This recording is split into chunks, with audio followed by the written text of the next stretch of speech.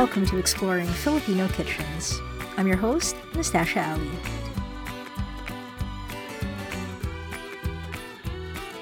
This episode's the first of a couple from my trip to the Western Visayas region of the Philippines. Today, we're in the provinces of Iloilo and Antique. Let's get to it.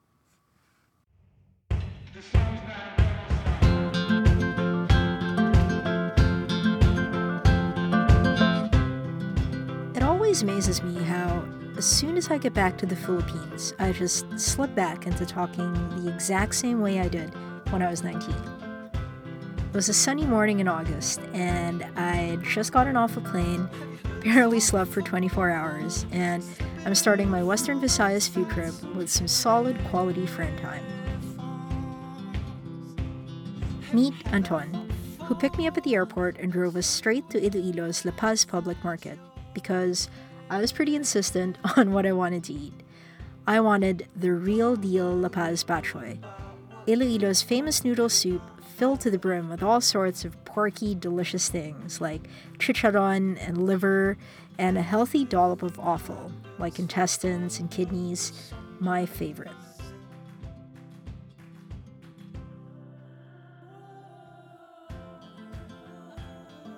So, ito yung sabaw. Mag-garlicky. Nalalasahan mo yung chicharon. And yung scallion. So Anton and I start talking about why Netongs is his favorite. Because their soup is more savory and not as sweet as like Decos, which is just around the corner. Ba't kaya siya matamis?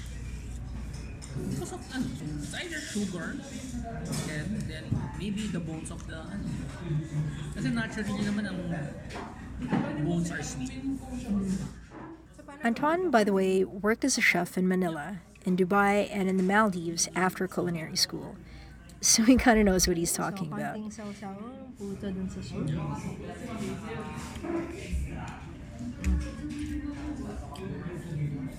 Oh my god. He tells me to dip this hefty rice cake into a bowl of soup.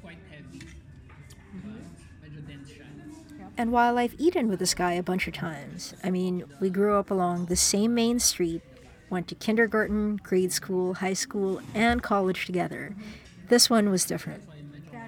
I know it sounds strange, but taking this little space of mine for the podcast, far from perfect as it is, really just reminds me of why I like podcasting in the first place. Nag-request ko ba ng extra? Usually nagdadala sila ng extra soup. I might not be a mukbang star, that thing where people watch other people eat on the internet, but I guess it's kind of similar. Na extra. This little space is where I can do things like share a very regular conversation with a friend, with the slurping and the joking and Taglish and all. I mean, this is how I regularly talk, when I'm in the Philippines anyway, and it's just as real as when I talk into a microphone in my apartment in Toronto, like I am right now, because they're really just two sides to the same version of me. I think that one thing that'll still take me a while to get is how changing myself to fit into Canadian society affected me and shaped me and continues to challenge my understanding of identity. For a while, shortly after we got here, I was very ashamed of talking in Taglish, the language I grew up with and really felt the most myself in. I mean, English is just as natural, don't get me wrong, but it's just another side of the same coin.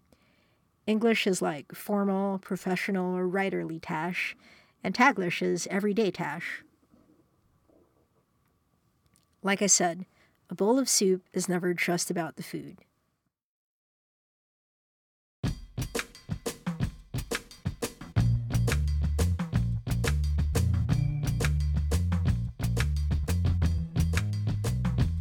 Next, we try Pancit Molo. Molo is a district just beyond the boundary of Iloilo City, home to a wonton soup called Pancit Molo. Now, pancit, in this case, refers to the wonton wrapper. These days it's made with wheat flour, and are basically dumplings filled with a ground pork or chicken filling. Sometimes they're shrimp, served in a bowl with delicious clear broth, again made from either pork or chicken bones. Most places that serve it offer toppings like chopped green onions and fried garlic. So Anton and I make our way first to Molo Church, built in 1831, this beautiful cathedral-looking structure in the middle of the plaza with lots of people around, vendors selling ice cream on the sidewalk, and kids playing in the playground. The church itself is made of corals and stone, set with egg whites mixed with sand. Naturally, the egg yolks, left over from the building process, had to go somewhere, and in the neighboring town of Haro, Iloilo, bakeries like the famous Biscocha House, which we also visited, have long churned out biscuits and pastries that make full use of those egg yolks. Back to Molo. Steps from the church, we found this place called Panaderia de Molo, another one that was on my list. In my continued attempt to be a little like Drew Aureliano, who is the host of this travel show, super popular in the Philippines, you're going to hear a bit more Taglish here. Okay, so we are in Panaderia de Molo, which is around the corner from Molo Church and Molo Mansion. Kumakain na kami ngayon ng Pancit Molo.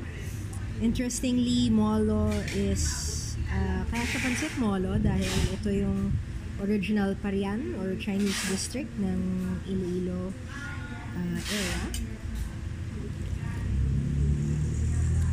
Ang sarap ng sabaw. Ang sabaw niya iba siya dun sa Lapas Batchoy, obviously. Mas clear.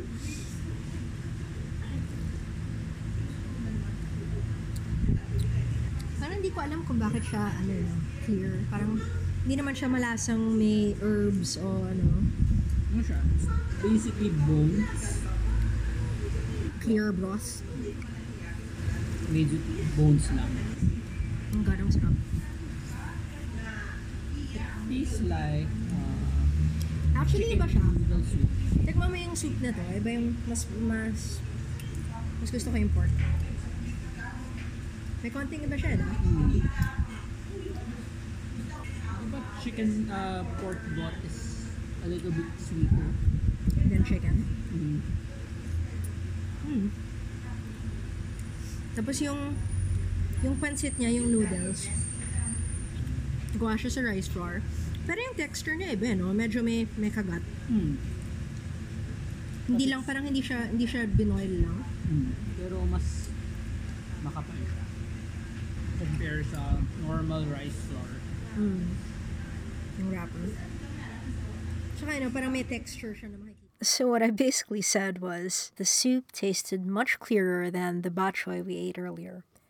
The broth itself was still pretty sweetish. You could taste the difference between the pork and the chicken stuffed dumplings. And the pancit itself, by that I mean the dough that the wonton wrapper is made of, it's got a little bit of a bite to it. As the shopkeeper listened into our conversation, she explained it's because they actually fry the raw wontons first before freezing them. And from there, they get shipped to places like Manila and Cebu, or they're sold on site and simply dropped into the soup when people order them and enjoy a bowl of the original Panaderia de Molo in the town of Molo. I love how these dumplings look. They're blistered from hot oil, chewy and hefty on their own, and definitely a meal in itself.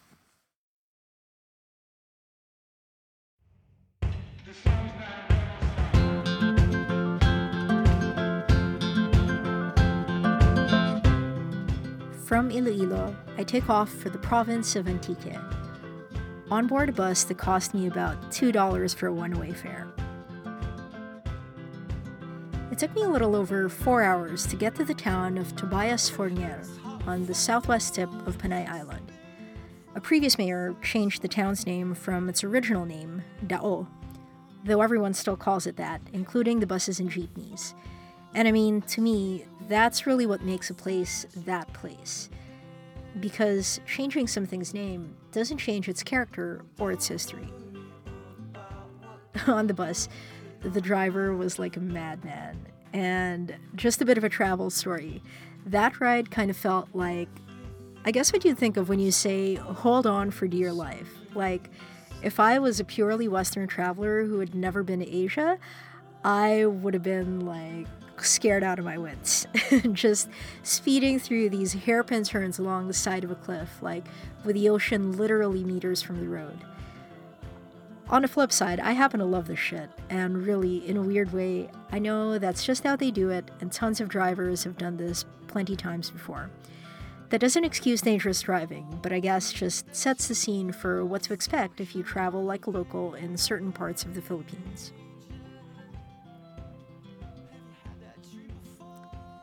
I was headed to Al Pas. Al Pas is a restaurant and guest house in this little corner of Antique, a province I honestly didn't know much about, other than it was named for the black ants in Tagalog called Antique. Hamtik, I later learned, in the local dialect called Kinaraya.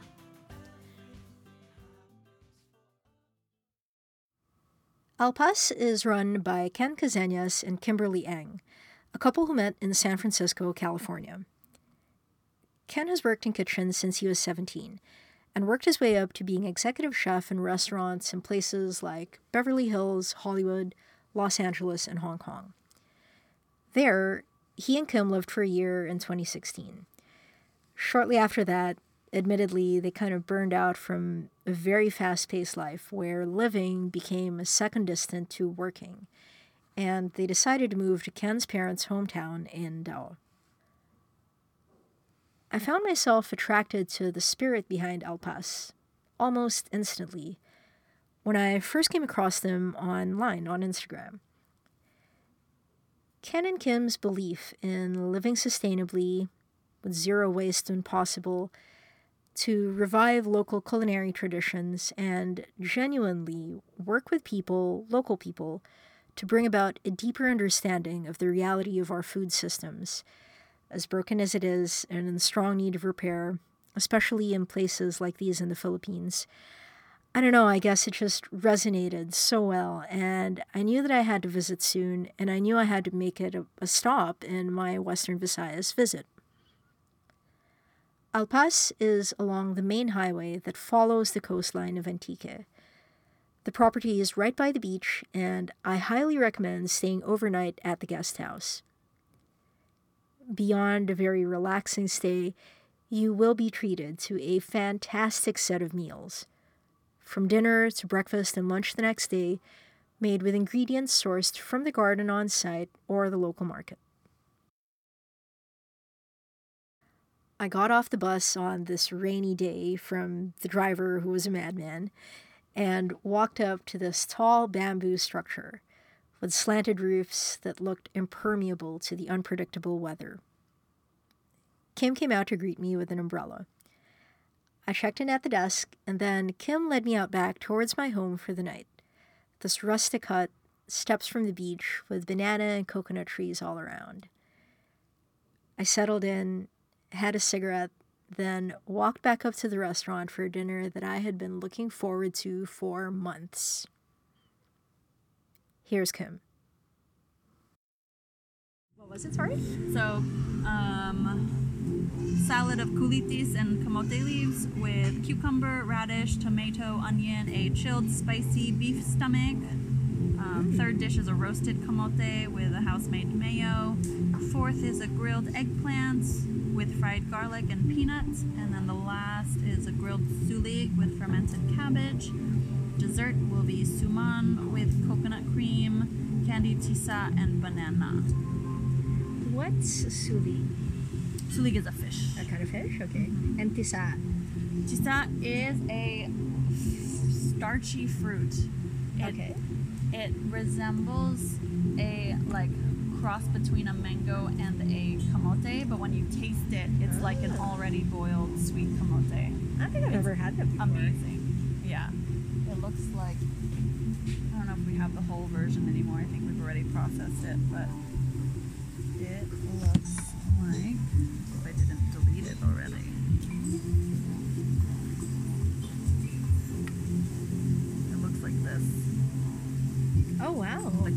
almost supposed to be there. almost looks like a cacao fruit, like the whole thing. And then when And then like the it's a hard inside, outer it looks, shell. it's like powdery.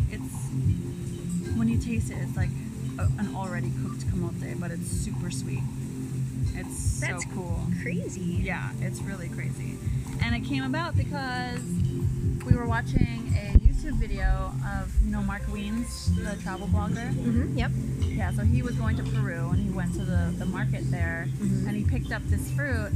And we've always been nagging the girls, saying, our staff, asking if they have neighbors or family members that grow these things that are literally just falling and rotting on the ground, to let us know. We'll ask you to harvest it, or someone to harvest it, collect it, and we'll pay per kilo at a reasonable price. And they didn't mention this until they saw him pick it up at the Peru market, and they were like, "Oh, we have that here." And then we asked, "Well, why hasn't anyone used it?" And he said it's so high now, so all the fruits fall to the ground. Oh, like the tree itself is pretty high. Yeah. Okay. And so the fruits fall to the ground, and only the goats eat it. So that's Sweet. Okay, so I'll get to try candied pisat Yeah, today then. it's really, Cool. really interesting. The smell of that lemongrass is like, ooh. Did you want another drink? We also have cocktails. We have a calamansi tanduay and a butterfly pea with gin cocktail, or buko banana shake. I did see the butterfly. Is that an actual pea? Like a type of It's pea? no, it's a flower, but they call Okay. it. There's the blue ternate flower, otherwise known as the butterfly pea flower. Okay. But it's this really beautiful, like Yeah. vibrant violet. I already had my eye on that earlier, so yes. I'll join you on that one. Everything on the table in front of me was served on a broad leaf that lined one of 3 types of tableware: bowls that were made from dried coconut shells, hollowed out tubes of bamboo, and plates that were made of woven rattan. So my observations on everything so far: the grilled sulig is so delicious. The texture of the fish itself is a little bit milky, very light in the fish flavor, pairs so well with the fermented cabbage, like sauerkraut style. No vinegar at all, but for some reason it's just so soft and so tasty. I don't know why. Next up, we have the beef stomach that has quite a bit of a kick to it. It's got quite a bit of bird's eye chili. I'm guessing some radishes. Also with quite a bit of acid. Very good. Then the salad. The salad is one of my favorite things. The leaves of the sweet potato are very tender. Kind of looks like celery leaves, much smaller than what I would typically associate as sweet potato leaves. It's got cucumbers, tomatoes. What kind of flower is the The blue ternate. blue ternate flower? Butterfly pea. Butterfly pea. I'm just recording my tasting notes on everything. There's also the fingerling kamote and potatoes with the aioli. Aioli is very good. Nice balance of the acidity and quite a bit of garlic. The eggplants, grilled eggplants, are also very soft. There's a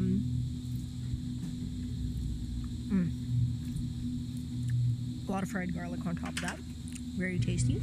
The rice is something they call purple rice. It's a mix of red rice and SRI rice. Oh, okay.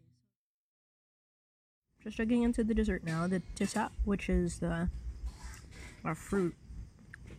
I'm trying to figure out what that tastes like. It does taste like sweet potato-y. Yeah, you're getting a hybrid of flavors because there's muscovado sugar added to that, and it looks like some toasted coconut flakes also. And then there's bananas, the suman at the bottom.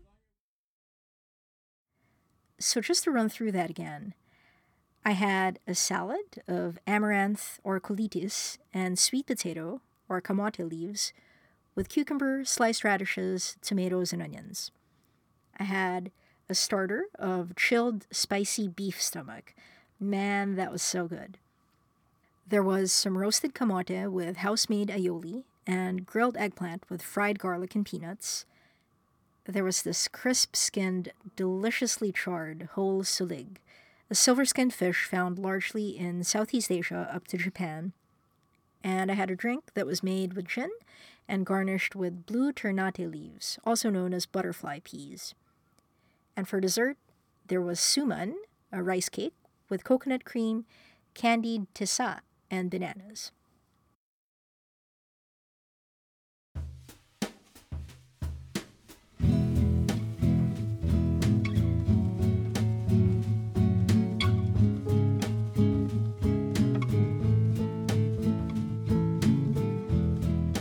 Under this cavernous structure made entirely of bamboo, built by people from town with this wood-fed hearth that anchors and powers the kitchen, I was just beyond myself.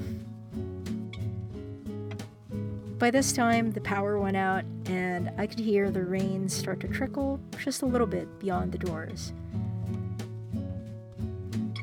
There were 3 little tea candles and cut-off bamboo ends in front of me. I just had a fantastic meal, and I was feeling pretty great. I was feeling happy and pretty content.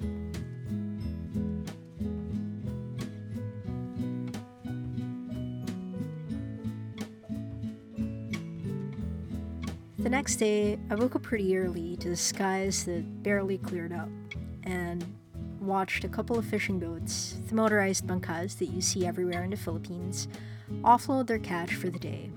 There wasn't too much of it. For breakfast, I had stir-fried rice and vegetables with a cup of coffee. We're gonna head off to the market before my cooking lesson, and so Ken called a tricycle, and we hopped in and then made our way to the market in the main town. It wasn't a very busy one, given there aren't that many people here, but everyone knew him and said hello, in that way that I miss so much about the Philippines. We walked around with baskets called bayong to collect fish, more sulig since it was in season, a variety of vegetables, and then we stopped by the dry goods shop to stock up on beer, also an essential. This was my kind of morning.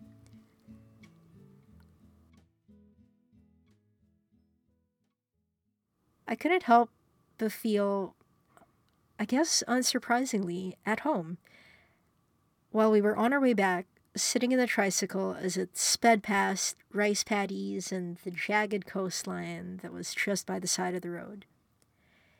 You know I love a good landscape, and the mountains and the sea was just stuff that made me feel like I was exactly at the right place at the right time.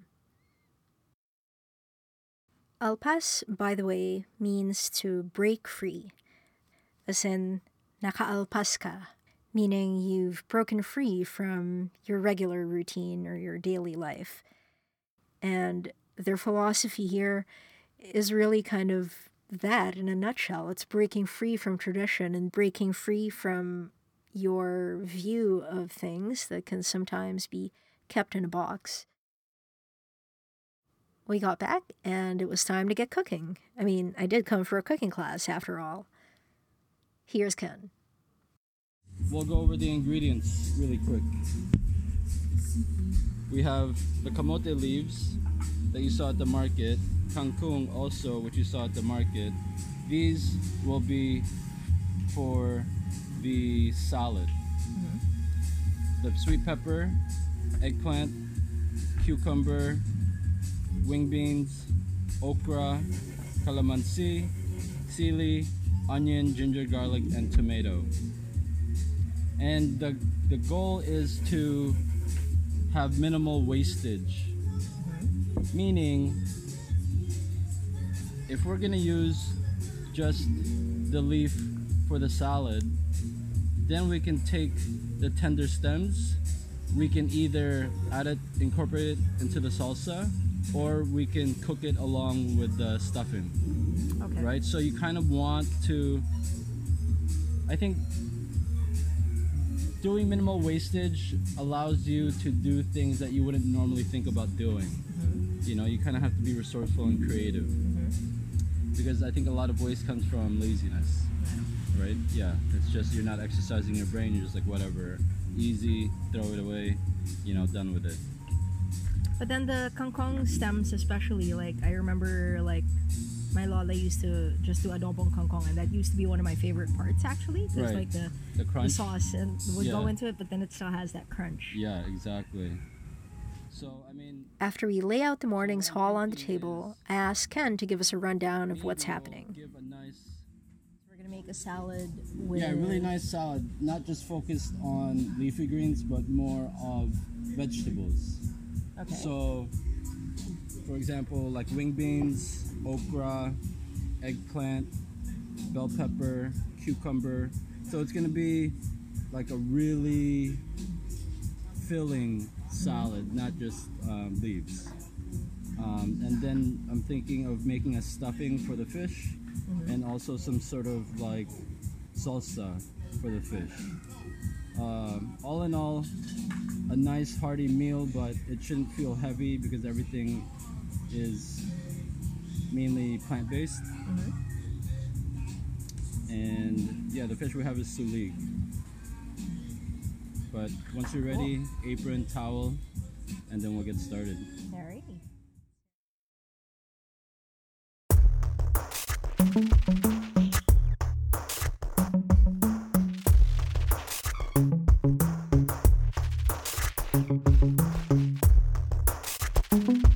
Can I just say that I gotta give some big love here.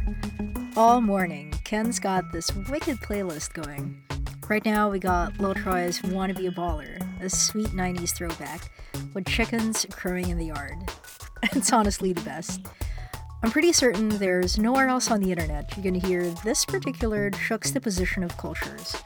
Like old school hip hop in the Philippine countryside with this guy who was born in Saudi and me, the Canadian transplant, learning how to make the most of the foods that grew around. So what's the trick with preparing sulig? I asked. Firm up the flesh because it's a very soft flesh fish, so that it could hold or withstand like really nice roasting without falling apart. It's only been about an hour or so, but it's just very light. We're gonna let it go a little bit longer. After we finish our vegetable prep, then we'll wash this, and then we'll cut open the cavity so that there's more room for the stuffing. Do you normally roast it in like banana leaves or like some other kind of leaf, and then or directly on the coals? I mean, I think it depends on what you really want, what you want to achieve. I think roasting in a banana leaf is more of steaming / baking sort of thing. But what I want is the skin to get charred, you know? Yeah. Nice and crisp. Yeah, exactly. I mean, the banana leaf, it does impart a good flavor, but that's not what we're looking for today. I mean, there's really no rules to cooking, you know? It's all really what you have in mind, Yeah. and then your execution. Well, that's reassuring, and I say that without sarcasm, because a lot of times I kind of find I just hesitate with trying stuff. But I guess, how else would you learn? Now that we got the fish sorted out, it's time to turn our eye to the salad, the stuffing, and the salsa. So, I mean, so what I'm thinking is maybe it'll give a nice contrast to the salsa if we just roast the stems in a pan, you know, and then we'll chop it up and add it to the salsa. So the salsa is not 100% raw and fresh. You'll have a little bit of like smokiness, Cool. right? So the eggplant also we will cut, and then we will toast the bell pepper. I mean, basically, you can utilize all these things in those three elements. That meaning the salad, the stuffing, and the salsa, right? All from this basic. Yeah, I mean, you can use this in all three. You can use this in all three. You can use this in all three. However you please, but then that's up to you. I have a quick question about the winged beans, the sigarilyas. That's what this Yes. is, right? How would you I don't have much experience with preparing it. Like, how would you normally, like for the salad that we're gonna make today? How would we prepare it? I would Like, just chop sear it where it's still crunchy. Okay. Yeah. I mean, again, we want to create layers, not just like blanching everything, not just steaming everything, not just grilling everything. You want a mixture of raw, fresh, cooked, caramelized, to to charred, what have you. But you want depth, and that's what we're gonna try to do with these vegetables. I'm ready. All right.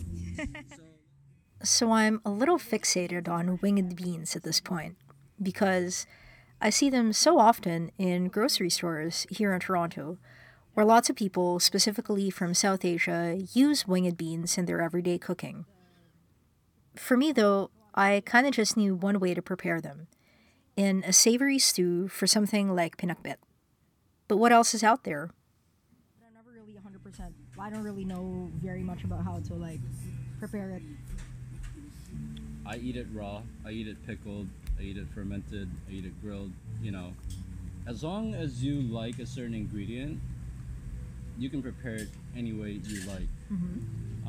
Here, it's in soup. Okay. Add some nice body to it, I guess, a little bit. Because does it like it doesn't get like, it doesn't have any slime or anything inside, No, right? it has a pretty resilient structure,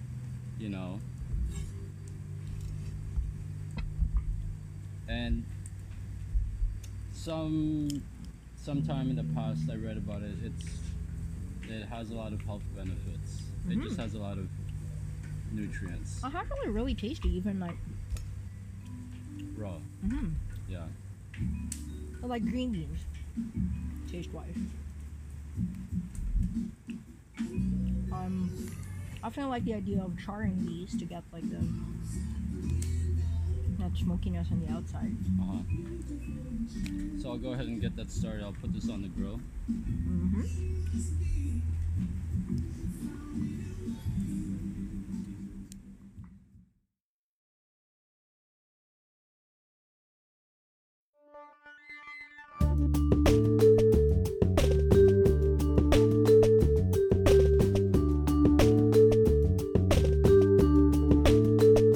So yeah, let's start by, we'll put the salad ingredients in here.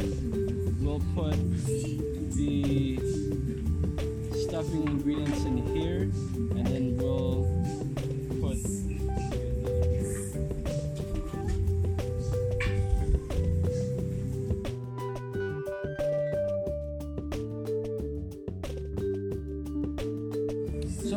so this is why I exercise this also, is the thinking part of cooking. You have to compartmentalize what you have.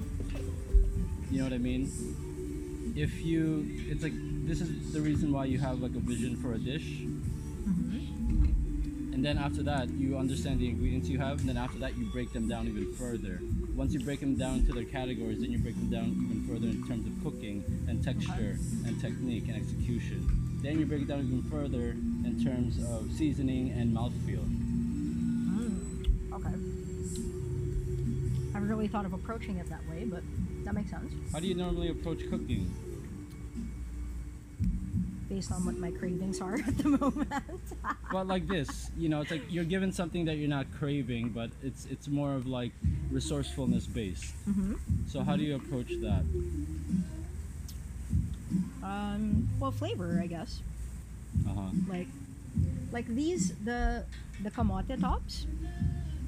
After having them in the salad last night, like I know 100% I want to eat them like raw in a salad because they're like, I really like them that way. They're really good. So I definitely want these to go in the salad.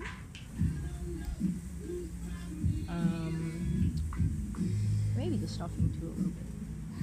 Wait, okay. You so also maybe I have to can- consider, so the size of the fish that you saw, we cannot overstuff it. Right. You know? So just have a little bit in it. Yeah. So I continue to ponder on what to include in my stuffing for the fish, and I guess naturally this led to another line of thought about rethinking my relationship with vegetables. Yeah, because I think when you say like salad and like most like ensalada in Tagalog, like where my mind, what I immediately picture is more kind of like a tomato and salted egg salad kind of thing. Yeah.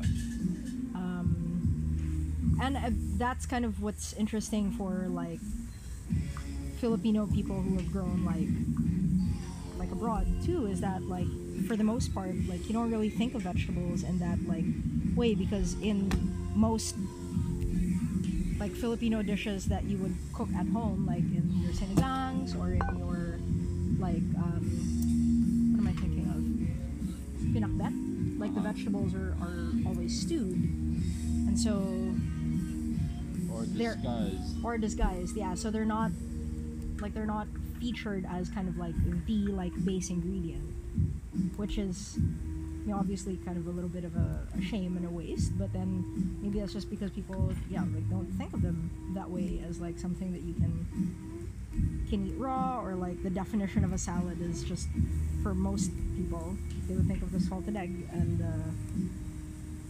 the tomato bit, but there is what. But I think it's just so bizarre for me, being an agricultural nation, that vegetables Yeah, don't. seem to be, I mean, besides the fact that it's not really part of the diet, it's also expensive, which doesn't make sense I to know. me. Like, poor countries eat plant-based. You know, it's what's there, it's what's available. Farmers eat what they grow. It just, I don't know, there's something really deep down that just fucks everybody over in terms of their thinking. Well, it's the, like, from a historical like context, I guess it's also just the idea that like if you have meat, then you're like, that's kind of like a status symbol. But then the sad part is that that has resulted in vegetables kind of being relegated as like, for lack of a better word, like a poor man's kind of like food. Yeah, Even though it maybe shouldn't, even though historically, Yeah, but that's in not- terms of modern times, only the rich actually are vegans and vegetarians. yeah. So what's happening in this world? What is happening indeed? The issue of vegetables being expensive is really a global one. Here in North America, lots of people talk about food deserts, and it's honestly pretty eye-opening to just read about it.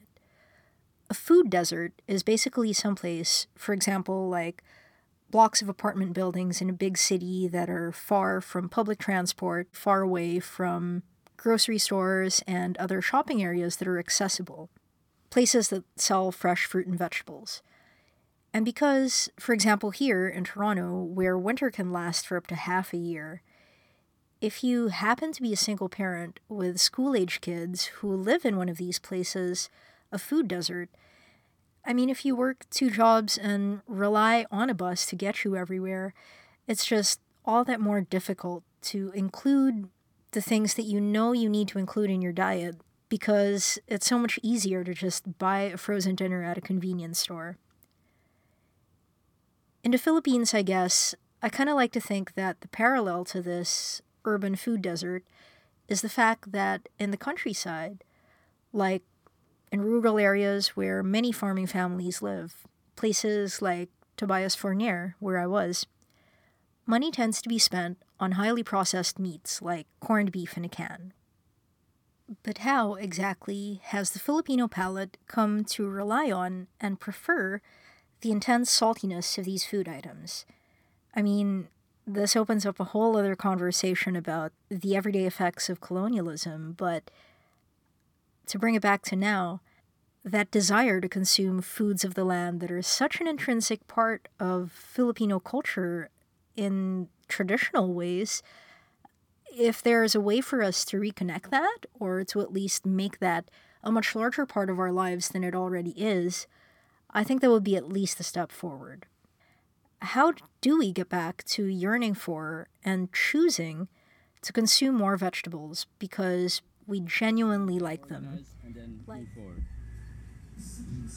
Okay, well, I'm gonna riff off a little bit on the salad you made last night because I really like the texture of the cucumber, so that it has that like fresh, a different kind of like fresh crunch, along with the sweet potato leaves, and I do like the shallots in there as well to have like the extra bite. Maybe for the salsa, I'll put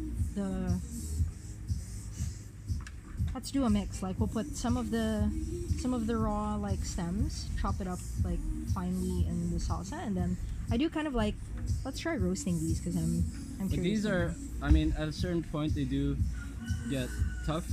But another thing, what I encourage people to do in their house, if they're not growing like kangkung or kamote leaves, and if you're not gonna eat the stems, all you have to do is stick it in water, and then in a couple days they'll start to root. You know, and then you just plant it directly in the ground, and it's very low maintenance. Makes sense. But no one does it. Okay. We'll stick some in the filling of the fish. I'll put some shallots, some garlic, so a little bit of calamansi juice.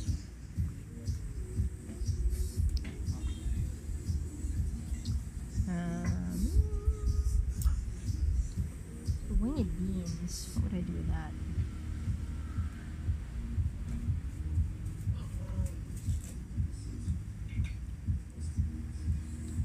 Actually, maybe I'll put some of the chilies.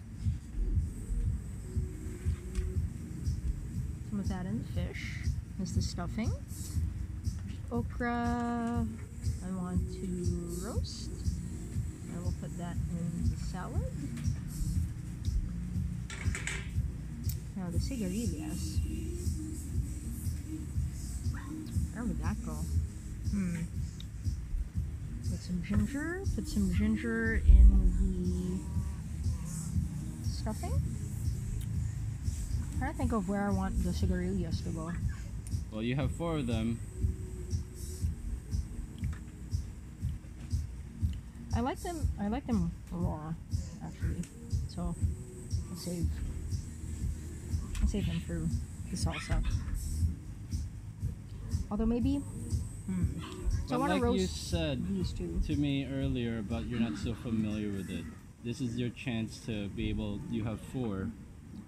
This is your chance to be able to prepare it another way because you're already gonna have it raw. I'll have 2. So I want to try.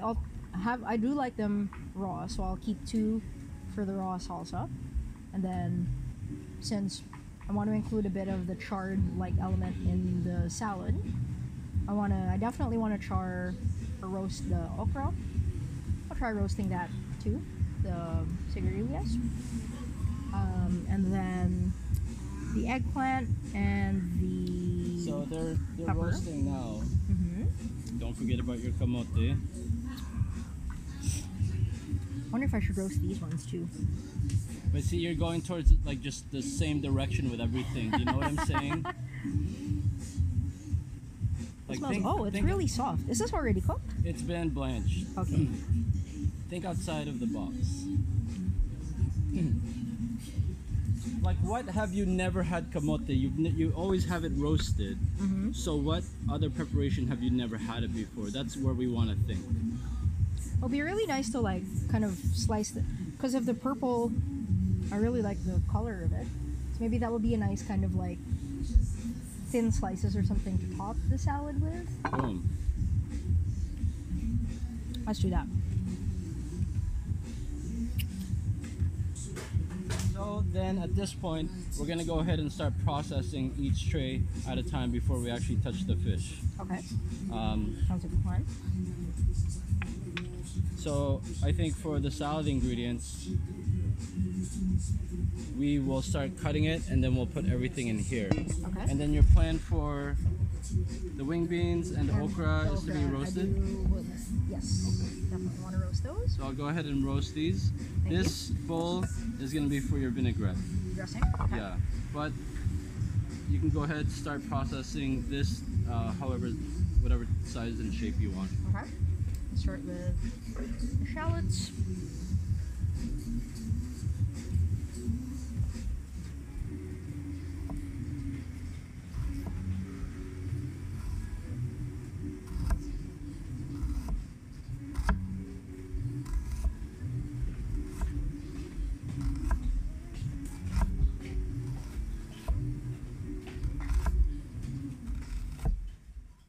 So, Ken asks me what Filipino dish I actually make quite a bit at home in Canada, and I said, as expected, I often make chicken adobo with coconut milk. We talk about stuff that we've read about the origins of adobo as an indigenous cooking method, and how it was given a Spanish name that most closely resembled what the colonists knew in their language. Ken pulls out The Governor General's Kitchen by Feliz Santa Maria from his little library on a shelf behind us. Okay, so this recipe, it's in Spanish, Oh, good. but it's saying equal parts water to vinegar. Then you put onions with parsley, garlic, salt, and pepper. Okay. Parsley. So once upon a time it grew here. And people actually included it in. Well, you know, capers actually grew here too because of the Spaniards. Yep, But I think we're losing our biodiversity. for sure. Like biodiversity is very. It's a little thick. Yeah. But it's like, it's not even like plant life that's lacking diversity. It's everything. You know, we're just, but it's so sad. We're losing more and more plants just because no one's utilizing them. I like this charred taste of this. I'm gonna put a little bit of this in the stuffing. Yeah, you know, because that was my thought at first. But I'm trying to not to think so loud so that you don't catch my thoughts and interrupt yours.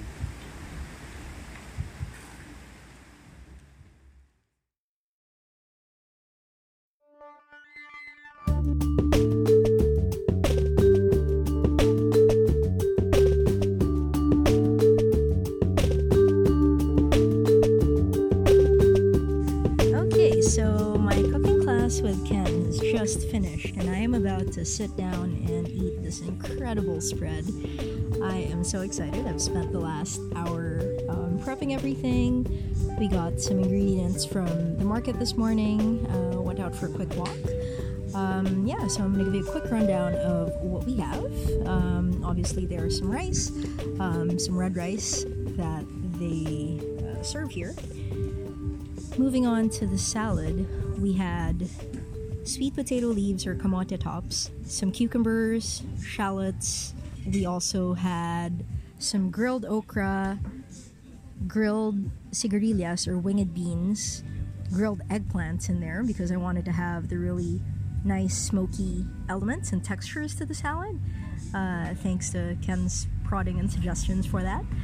On top of the salad as a garnish, we also have some purple sweet potatoes. Very much looks like ube, but it's technically not. It is a sweet potato. It's just blanched, so it's got quite a bit of heft to it. And beyond the purple sweet potatoes, there's also two other kinds of sweet potatoes that were a lot starchier, and we kind of decided to make it a crumbly topping. Because they were quite starchy, so when I was cutting into it earlier, it kind of just like fell apart. And so we decided to roast them, and that had added an incredible dimension in terms of texture to it. So now we've got that sort of crunchy and crumbly on top.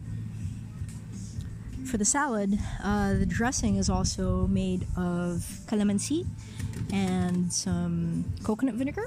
Now, the coconut vinegar itself is flavored with lemongrass and ginger. Oh my god, it's so good. And the kicker is that we also added some extra virgin coconut oil. And let me tell you, this coconut oil is like the best thing I've ever had. Moving on to the fish, now we have sulig, which is the same kind of fish that I had last night. Grilled over open fire for about 3 to 4 minutes each side. Now we did make a stuffing for the fish that we sauteed beforehand. Again, using the same sort of market basket ingredients that we started off with. So the stuffing in the fish has garlic, ginger, shallots, sauteed in a little bit of pork lard. Oh my god, honestly, I don't understand how such incredible aromas can come from something so simple, but when the quality is good, can't complain about that. We sauteed the stuffing with kangkong stems and kangkong leaves. Now, that is something I would not have ever thought of doing. The flesh looks really tender and very milky. Oh my god, that tastes so good. Okay, so beyond the fish, there's also a salsa that you see on the board. Salsa is made of chopped up cucumbers, tomatoes, a little bit of calamansi as well in there. And because I'm kind of in love with sigarilyas right now, we roasted them for the salad, but for the salsa I kept it raw.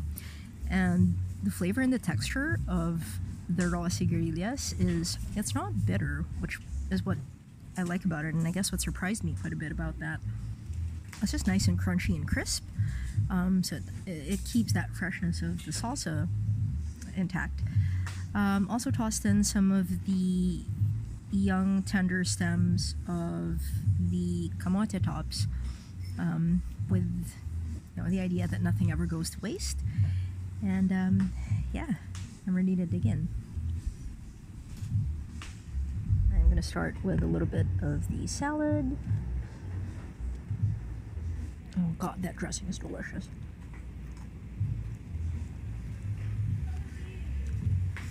See, honestly, if I could have this for lunch every day, I would have no problem switching over.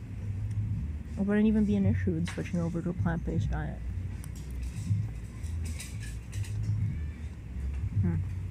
Okay, time to try the fish. It's crazy how much flavor the stuffing provides. Despite the fact that I think sauteing the stuffing really does make the flavors a lot more immediate, because it doesn't have a whole lot of time to seep into the fish. Like, we literally stuffed the fish right before it went on the grill, but you can definitely taste the aromatics that went into that. And the salad along with that, so good. Alright, well, I'm going to enjoy the rest of this and probably dream about this lunch for a little while until I come back here and get an opportunity to do it again.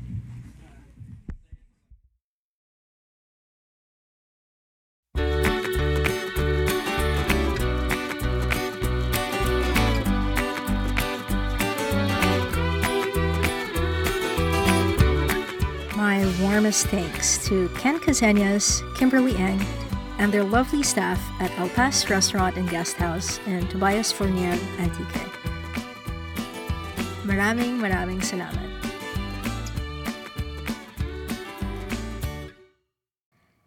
You can find El Pas on Facebook, Instagram, TripAdvisor, and their website, elpasph.com. If you've listened this far, I really hope I've convinced you to visit and seek out experiences like these in the Philippines, because there is a growing number of them, and I honestly just urge you, if you're interested in visiting places for food and their food culture, there's so much of that to see in the Philippines. And especially if you're a Filipino person, you kind of owe it to yourself to explore that. And that's really what Exploring Filipino Kitchens is all about. Ken gave me so much food for thought during this visit. As someone who chooses to make the country that my parents worked so hard to leave, basically the place that I want to visit every time I save up for 2 weeks of vacation, it's rewarding in more ways than I can count, in more ways than I can describe right now, I think.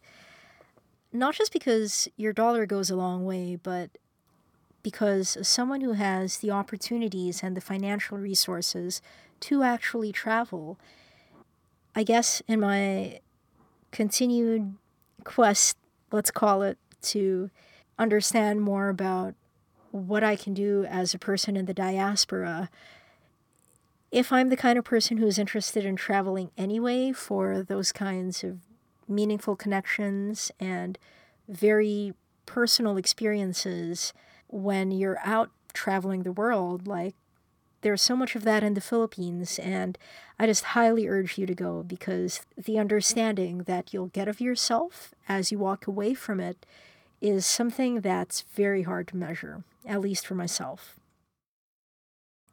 And of course, thank you to my good friend Anton. I love that we're adulting and we're doing it right, I think. Our theme music for this episode is by David Seste. The segment music is by Eric and McGill, Blue Dot Sessions, and Podington Bear.